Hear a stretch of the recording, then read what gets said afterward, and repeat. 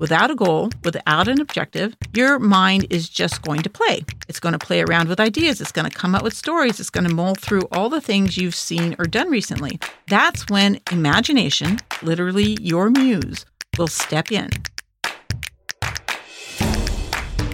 Hello, all my super chill creative friends out there. Thank you for joining me on the Sage Arts Podcast. This is Sage, here for another solo Sage show. The sun is shining madly outside, and I really wish I could do this out there, but between our waterfalls, there's 3 2-foot-long waterfalls in our pond. We have crows and hawks having tussles in the trees next door, which they do every spring, and my dogs are busy barking at people in the park behind us, so it's just not really conducive for that. But let's promise ourselves we'll get out and soak up some sunshine today, assuming you have somewhere you are, either because you haven't seen much lately like us, or if you're in the southern hemisphere, because you don't know how much more you're going to have of that burning orb of joy in the sky before your winter hits you. So yes, plan on getting out and doing nothing after you do your focus listening here. Now, why do nothing? Because that's the subject matter for today. We're talking about dedicating ourselves to unfocused time. It's like downtime, but downtime on Quaaludes, if you will. It can't be downtime on steroids because that's just the opposite of what I'm proposing you do here. So stick around. I think you'll be surprised some of the things I'm going to discuss and suggest. Unfocused time is in many ways the antithesis to what we are constantly taught and groomed for. You know, keeping busy and squeezing out as much productive time in our day as we can. But you'll see why that can actually have the opposite effect. This subject is really going to have a little bit for everyone, or maybe a lot of it for a lot of you. It's for those of you who work too much and have like a workaholic issue, me included in that. I have reasoning for you for backing off sometimes and ways to take time out that won't drive your workaholic muse kind of batty, right? It's also for those who may feel like they take too much downtime, because we'll be able to assuage some of that guilt and ease the pressure you might feel when you're goofing off, because what you're doing isn't a bad thing. It's just a matter of balance, which of course you kind of know, but I'll give you the reasoning behind it, and I think that helps. This episode is also for those of you who feel like you have a pretty good balance between work and downtime, but you might not be using your downtime in the most supportive way for your creative mind. And I promise you, I'm going to be coming at this from some different angles than is often heard. So just focus here for the time being and then unfocus later, as I'll suggest. But before we amble on down that road, I have a few very wonderful people I have to thank, plus a story to share. Let's start with the story. As I mentioned last week, the perfectionism episode, which is episode 18, so 2 episodes ago, and that makes this episode 20, which is kind of a mile marker for me, so yay. But anyways, the perfectionism episode really struck a chord with a lot of people, and I'm still getting comments on it. But of all the notes and comments I've gotten, I think my favorite is this story from Marie Young, who was listening to the episode while making a cake for a grandniece's first birthday. Apparently, my shows, Marie says, makes her feel like I can see inside her head, which I promise I cannot and would not if I could, because I've got so much going on in mine as it is. But this time, she said she felt like I fully possessed her, which, again, not enough energy for such things, but it's so awesome that I'm hitting the subjects you want to hear. So, in Marie's words, starting off talking about this cake she wanted to make, she said, I had a Pinterest board full of grandiose ideas, but this morning I ran out of time and energy, which threw my inner critic into overdrive. When you got to the part in the episode where you talked about kintsugi, I looked down at the pile of cracked eggshells on my counter. I grabbed my camera and started shooting away at the mess. I don't know how the cake is going to turn out, but I'm in a much better mood. Thank you for being in my kitchen today. Hopefully next episode I'll be back to listening while I'm working on Polymer. Man, that just made me laugh out loud, because I think that's exactly what I would have done. A little redirecting of that creative energy into something that I or you can control, that you can manage, can help quiet the critic and bring your muse the joy and play it's really looking for. So kudos to you, Marie, for that great redirection. I did hear back from Marie later, by the way, that the cake came out delicious, if maybe not visually what she was after, but I think that was a win-win for the day in the end. So thank you so much for sharing your story, Marie. I also have to thank Becky Fox, one of my longtime readers and listeners, for her contribution this past week. I can't tell you how much I appreciate your generosity and your ongoing support. You're simply the best. Huge hugs and unending gratitude to you, Becky. And Megan Skelton, who just now sent in a little monetary support as I was finishing this up. First of all, Megan, thank you so much. But I'm just going to turn around and buy some of your artwork, right? Megan is the whimsical hand behind Megan's Brushstrokes. She does these fun, high-energy pen and watercolor urban sketches. You can find her on Instagram and Etsy under Megan's Brushstrokes. And next week, you'll find her here as she's my guest next week. And what great inspiring stories she has about her unusual journey and finding opportunities for community, which she has done in spades. So you can look forward to that. But thank you for your support, Megan. I will get you back. And thank you all for your comments the last couple weeks. They've been really uplifting for me to hear what these podcasts are doing for you. Especially, funny enough, the multiple comments I've been getting about how you like my voice. Because who likes their own voice, right? So it's kind of hard for me to understand this. In fact, when I started the podcast, I worried that my voice would actually be a detriment. And how was I going to make it better so people wouldn't get annoyed listening to me? But the fact that these comments came in primarily in regard to the perfection episode, where I didn't do a lot of polishing as a way to show you, to be an example for you, right? But I didn't polish it very much, and people were like, oh, I really like your voice, which just goes to show the point that I was putting across in the episode, that a lot of what we think needs to be fixed and needs to be polished aren't the things that other people notice or care about. And maybe we just get a little too wrapped up in that fine tuning of our work sometimes, and we need to step back and maybe get an outside opinion and just be careful with where we're putting our time. I thought that was just very interesting. And thank you all for those comments. Please do keep those comments coming. You can reach me through the website at thesagearts.com. Just go to the contact page, and there's an email form there, of course, and a button for leaving me a voice message. You can also comment on posts on social media or send me messages there. To find the podcast-related content on Instagram and Facebook, just search for The Sage Arts Podcast, all one word. Also, hit that follow button on your podcast player if you're listening in one, so you don't miss out on the episodes, or if you'd like email reminders, which will give you a link to listen to it through a browser. You can get those by signing up for the newsletter on the homepage of the sagearts.com website. Just look for the teal news and notices button. You can also leave a message with a donation if you want to give back, and you'll find those buttons also on the homepage, just a little ways down from the news and notices. There's a Buy Me a Coffee and PayPal donation button, as well as links to 10th Muse Arts website, where you can buy Feed You Muse stickers, or if interested in the Polymer Arts books or magazines, they're there as well, tenthmusearts.com. Okay, let's get into this unfocused downtime thing. If you'd like to keep questions in your mind as you listen, which I really do suggest, because I think that focuses you and I think you can get more out of the episode that way. So I'd probably suggest for this one to ask yourself, what do I do for downtime, and how much of it is focused versus unfocused? And I'll define that for you here as we go along. And how comfortable are you just doing nothing? Because the fact is, doing nothing isn't really natural for us anymore. It's kind of gone out of style, right? I think we are actually losing that skill. And for creatives, it is so super important that we have that unfocused time in our day, preferably every day, as it's really key to a healthy and active imagination.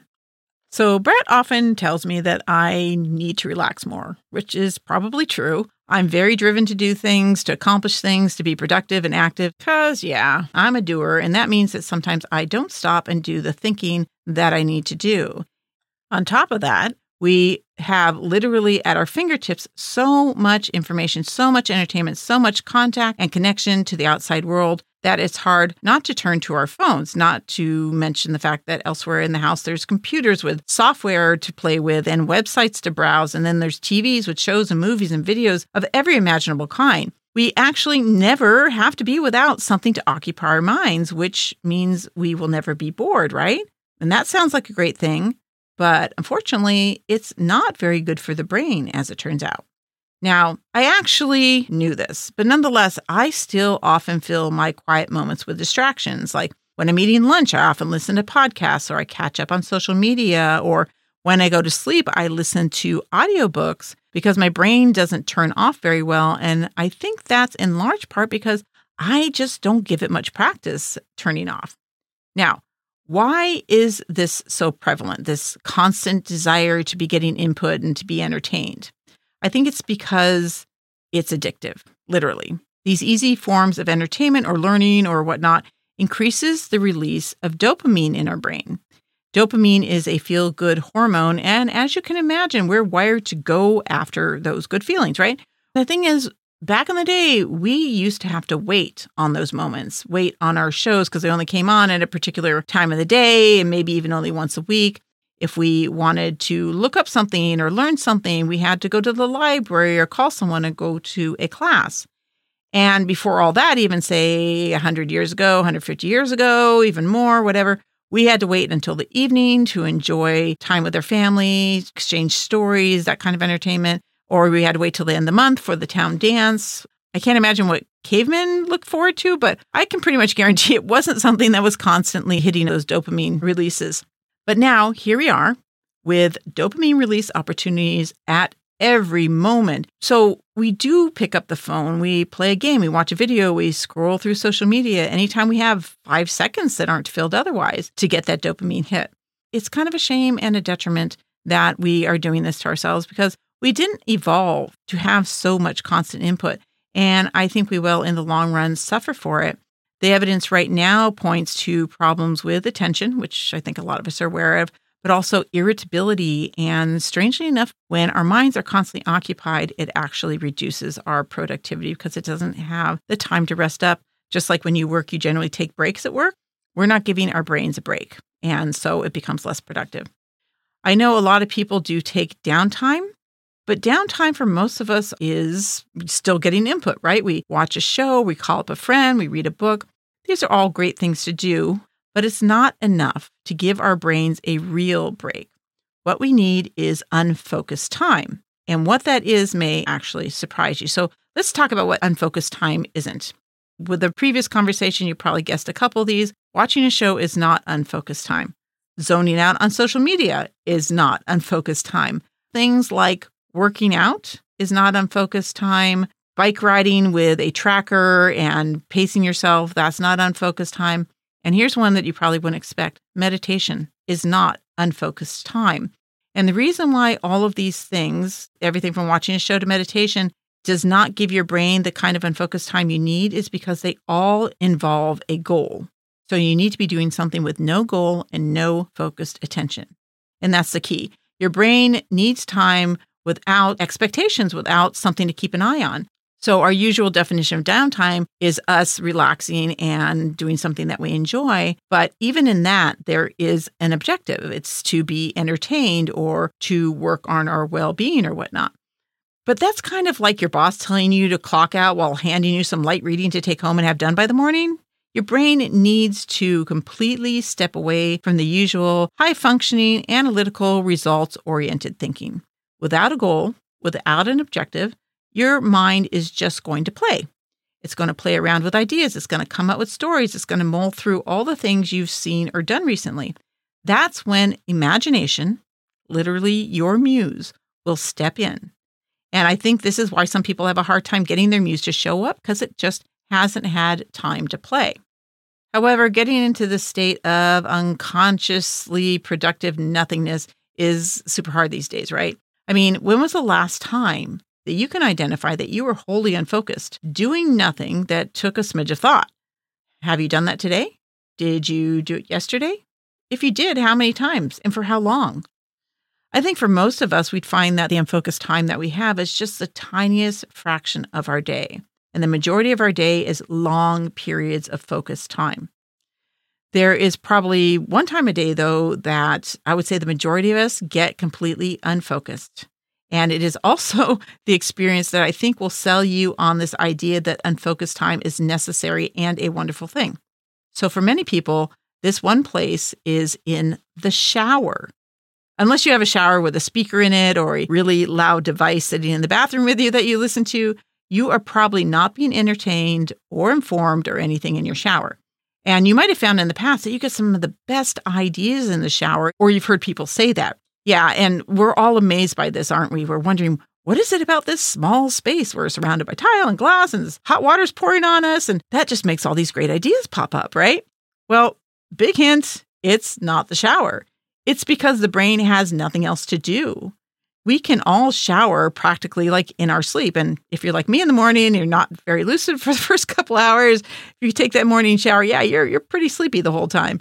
The thing is you have an objective, getting clean, but it's not one that you need to put any thought into because you do it every day or every other day or whatever your routine is.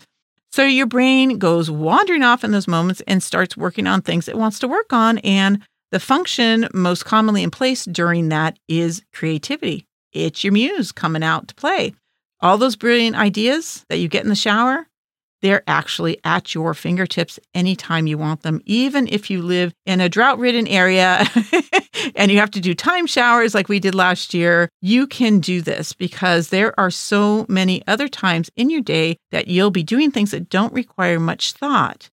But especially in recent years, we have been filling these with easily available entertainment, right? So first thing would be to turn that stuff off. Let your brain just hang out with you.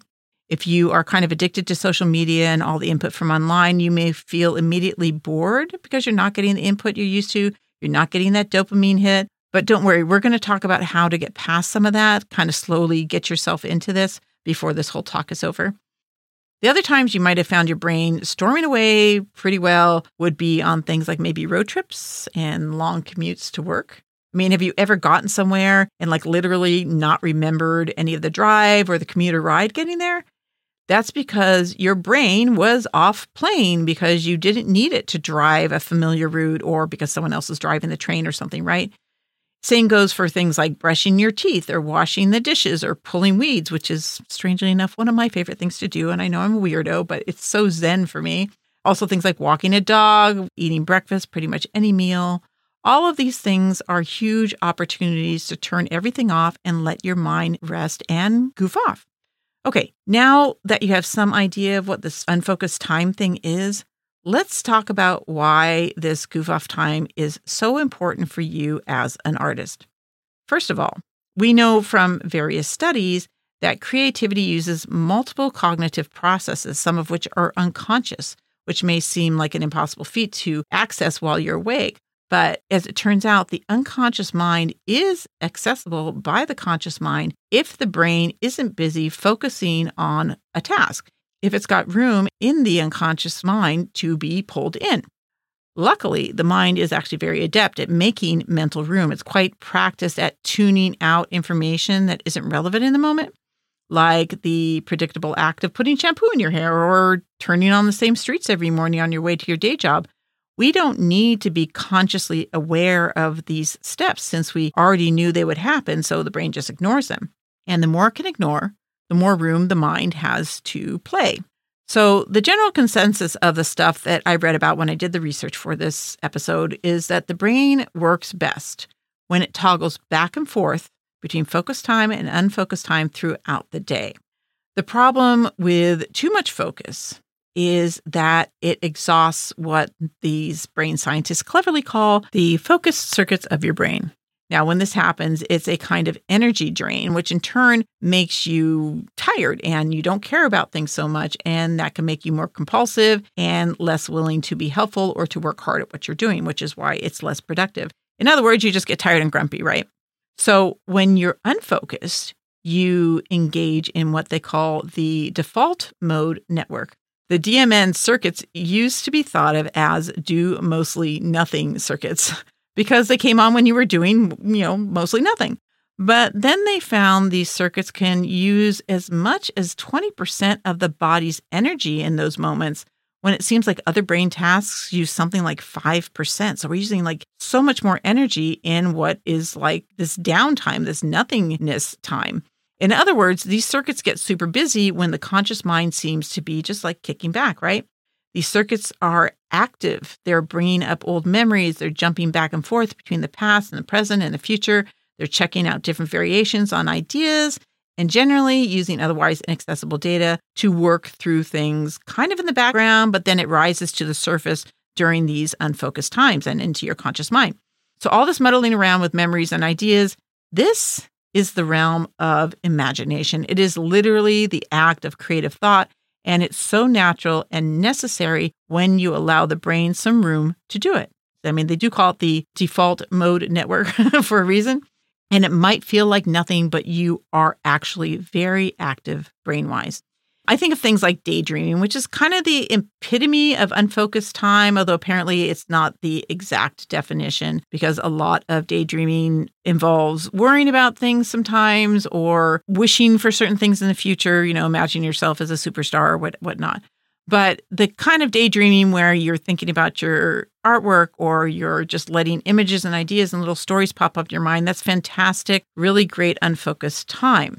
Now, the problem with daydreaming for a lot of us is that it's historically been kind of frowned upon, right? Now, I know I had a problem with this. In 2021, I had decided to stop production for the magazines and the books, and I wanted to work on my novels full time. And one of the biggest changes I noticed is that I kept constantly stopping and staring out windows, thinking about the book. So creative projects can take a lot of thinking, right? But after a decade of publishing and being constantly under looming deadlines, I rarely did this kind of thing. And so it felt really weird and I kind of felt guilty about it. And it kind of freaked me out because when I was younger, I'd get in trouble for staring out windows. I would do it in classes. I would do it at the dinner table. I would do it at church, whatever. So teachers would give me a hard time because they thought I wasn't listening. And my parents would tell me to stop daydreaming and eat my dinner or pay attention in church. So some of us who did this naturally when we were young were taught that it was a bad thing and it was kind of undone for us, right? We stopped doing it. And on top of this, we live in a society that's all about being productive. And we have this stupid thing called multitasking. And we're all supposed to be able to do this, multiple things all at the same time, even though it's been proven the brain can't actually multitask. At best, it can kind of go back and forth somewhat rapidly, maybe between two or more tasks. But every time it switches, it has to recalibrate the thinking to whatever this other task is, which means it can't do as good a job or it ends up taking longer overall. In addition, everything we're being told and everything we're being sold is about doing things faster, doing things more efficiently, saving time. You're supposed to be able to learn a language in 30 days or get super fit in just 10 minutes a day, or you buy this gadget to save more time when you're cleaning, and all our cookbooks are titled 15-minute meals, and just everything's about hurrying up when what we need to do is slow down and just waste some time. But our society has put high value on productivity, and we mistakenly now think it means stuffing every second of the day with productive activities. I think it was Albert Einstein who once said that creativity is the residue of wasted time. Now, I don't like the use of the word wasted, but yeah, the best ideas come from slowing down and just doing nothing. So the next question is, how do you do that? Well, in the same article that I pulled all those stats about how much energy the brain uses, it was an article in the Harvard Business Review, and I'll leave a link to that if you want to read it. It was really interesting stuff. I found suggested ways to activate these kind of behind-the-scenes creative storms and giving yourself unfocused time. So the first thing they brought up was this thing called positive constructive daydreaming. So yay, daydreaming.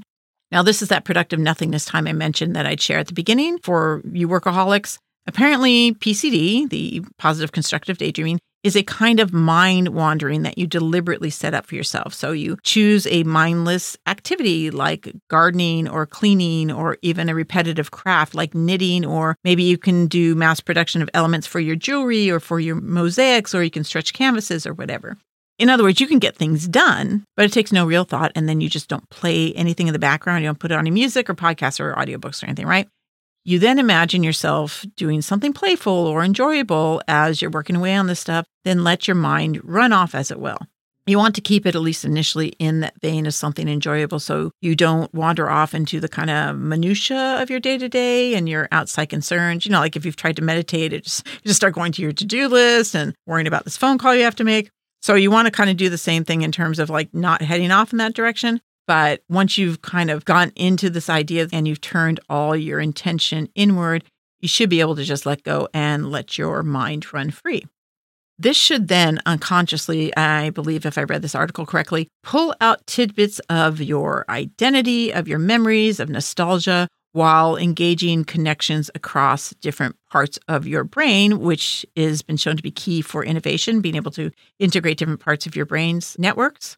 Basically, you wake up your imagination and you get these creative thoughts stirring.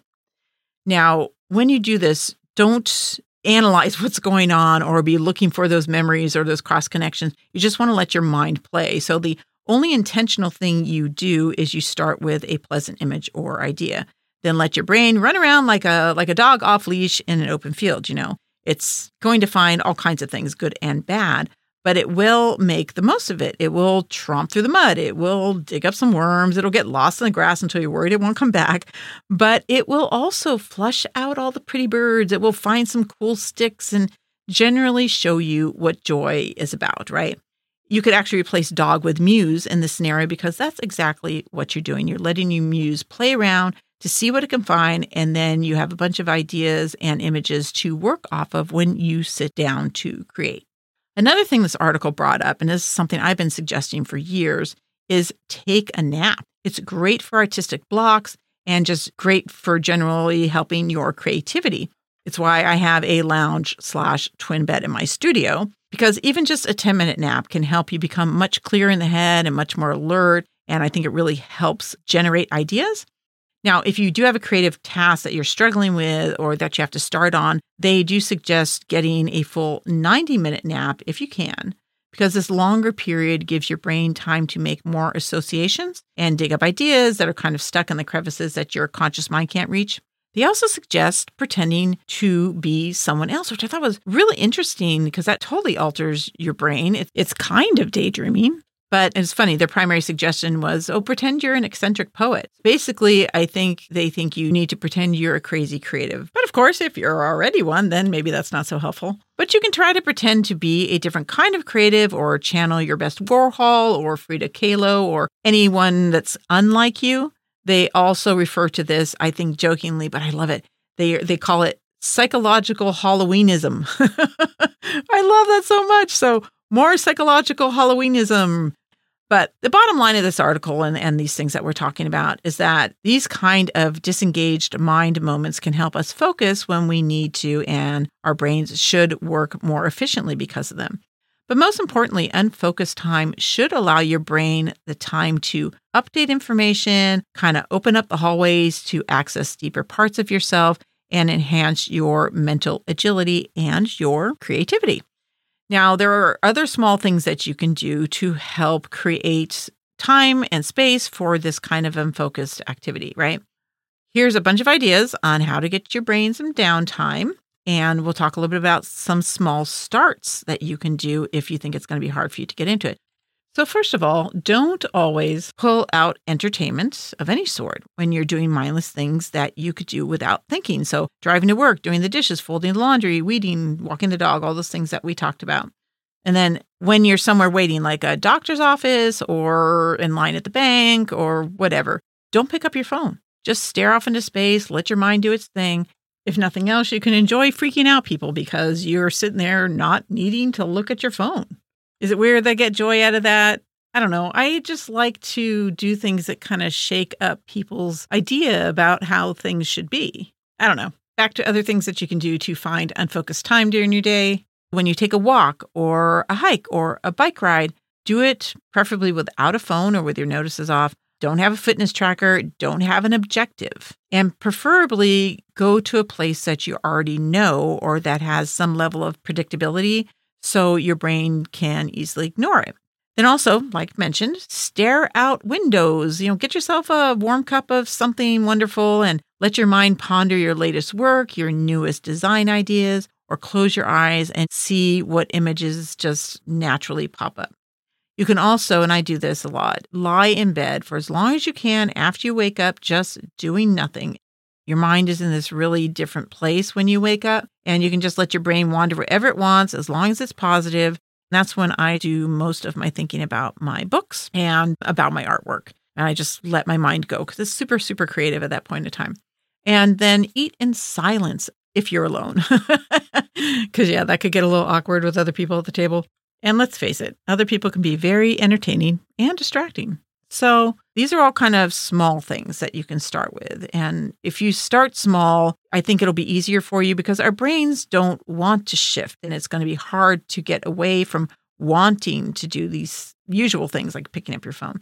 So if you're interested in the whole concept of your brain not wanting to shift gears, because that also affects productivity and motivation and that kind of thing, you'll want to check out the Feed Your Muse episode on going out and doing innovative things that your brain doesn't really want you to do initially. And then, so start out small, commit to unfocused time in those small things like brushing your teeth or time on the toilet. In fact, you could just ban your screens from the bathroom altogether. Also, keep in mind, studies have found that 52 minutes, very odd number, 52 minutes is our max useful focus time. So try to take breaks at least every 50 minutes when you're working and do something mindless for a few minutes. I actually have this timer on my computer that goes off after 50 minutes. That's what I've set it for. And then I do something else for 5 to 10 minutes. A lot of times I get up and I dance because it plays music for the alarm. And dancing is actually a really good, mindless, unfocused thing to do. If you like to dance and you don't have to think about it, right? If you're not trying to do a specific dance. But things like dancing is good, mindless stuff for the brain, as well as being great for the body. It helps you avoid stiff necks and get your joints moving. So I suggest dancing. I use an app, by the way, called Cool Timer that I set up on my computer for this. But there's tons of options out there. You can have something that's actually on your phone, so it's with you no matter what kind of work that you're doing. There's also the Pomodoro thing. You'll find a lot of apps for that. It's super popular. It goes off on, I think it's a 25-minute interval because someone determined that was ideal for studying. I think that's what it was set up for. But in any case, lots of stuff out there. Give your brain unfocused time, at least once an hour, and you should see an increase in how readily you can call up your muse, in your creativity, and probably in your general enjoyment of the kind of artwork you do. Mind you, I'm not saying you need tons and tons of unfocused time. The input we get from these things that we're looking online at, the shows that we watch or whatnot, are wonderful. We thrive on new information and new points of view. So absolutely get in your shows and your audiobooks and your podcasts and your social media chats, but maybe weigh the quality of that time as well. So podcasts are super informative, of course, and shows can transport you elsewhere in ways that give you nearly tangible experiences that are often translated into our work. But I question the quality of TikTok videos. Maybe it's just me. But it's up to you to decide what's worthwhile or not, of course. But like anything, moderation is key. So moderate input, moderate mindlessness, moderate unfocused time. We need it all. But this unfocused time is going to allow your muse to take all the things that you've been feeding it and do something with it. You do a bit of that when you sleep. You do a bit of that when you get into your flow states. But the unfocused time is going to really kind of pump that up. It's really going to give some serious space and time to work out ideas and come up with color combinations and come up with shapes and forms and textures and compositions and the things that you want to say. It helps feed your intention, So from everything that I've read, this is really, really essential for creatives to have unfocused time to let the muse do its thing. Instead of using all these tricks to come up with new ideas and browsing through everybody else's work and just trying to work off what other people are doing, this will reach a really authentic part of your imagination because you're just letting your mind do its own thing. You're processing the things that are important to you in your life. You're processing the things that have struck you as interesting or beautiful or important to you. So when you're done here, shut off all the noise, go get a cup of tea, sit under a tree, soak up some sunshine if available, and just go stare off into space. Or take a long shower if you're not in a drought region.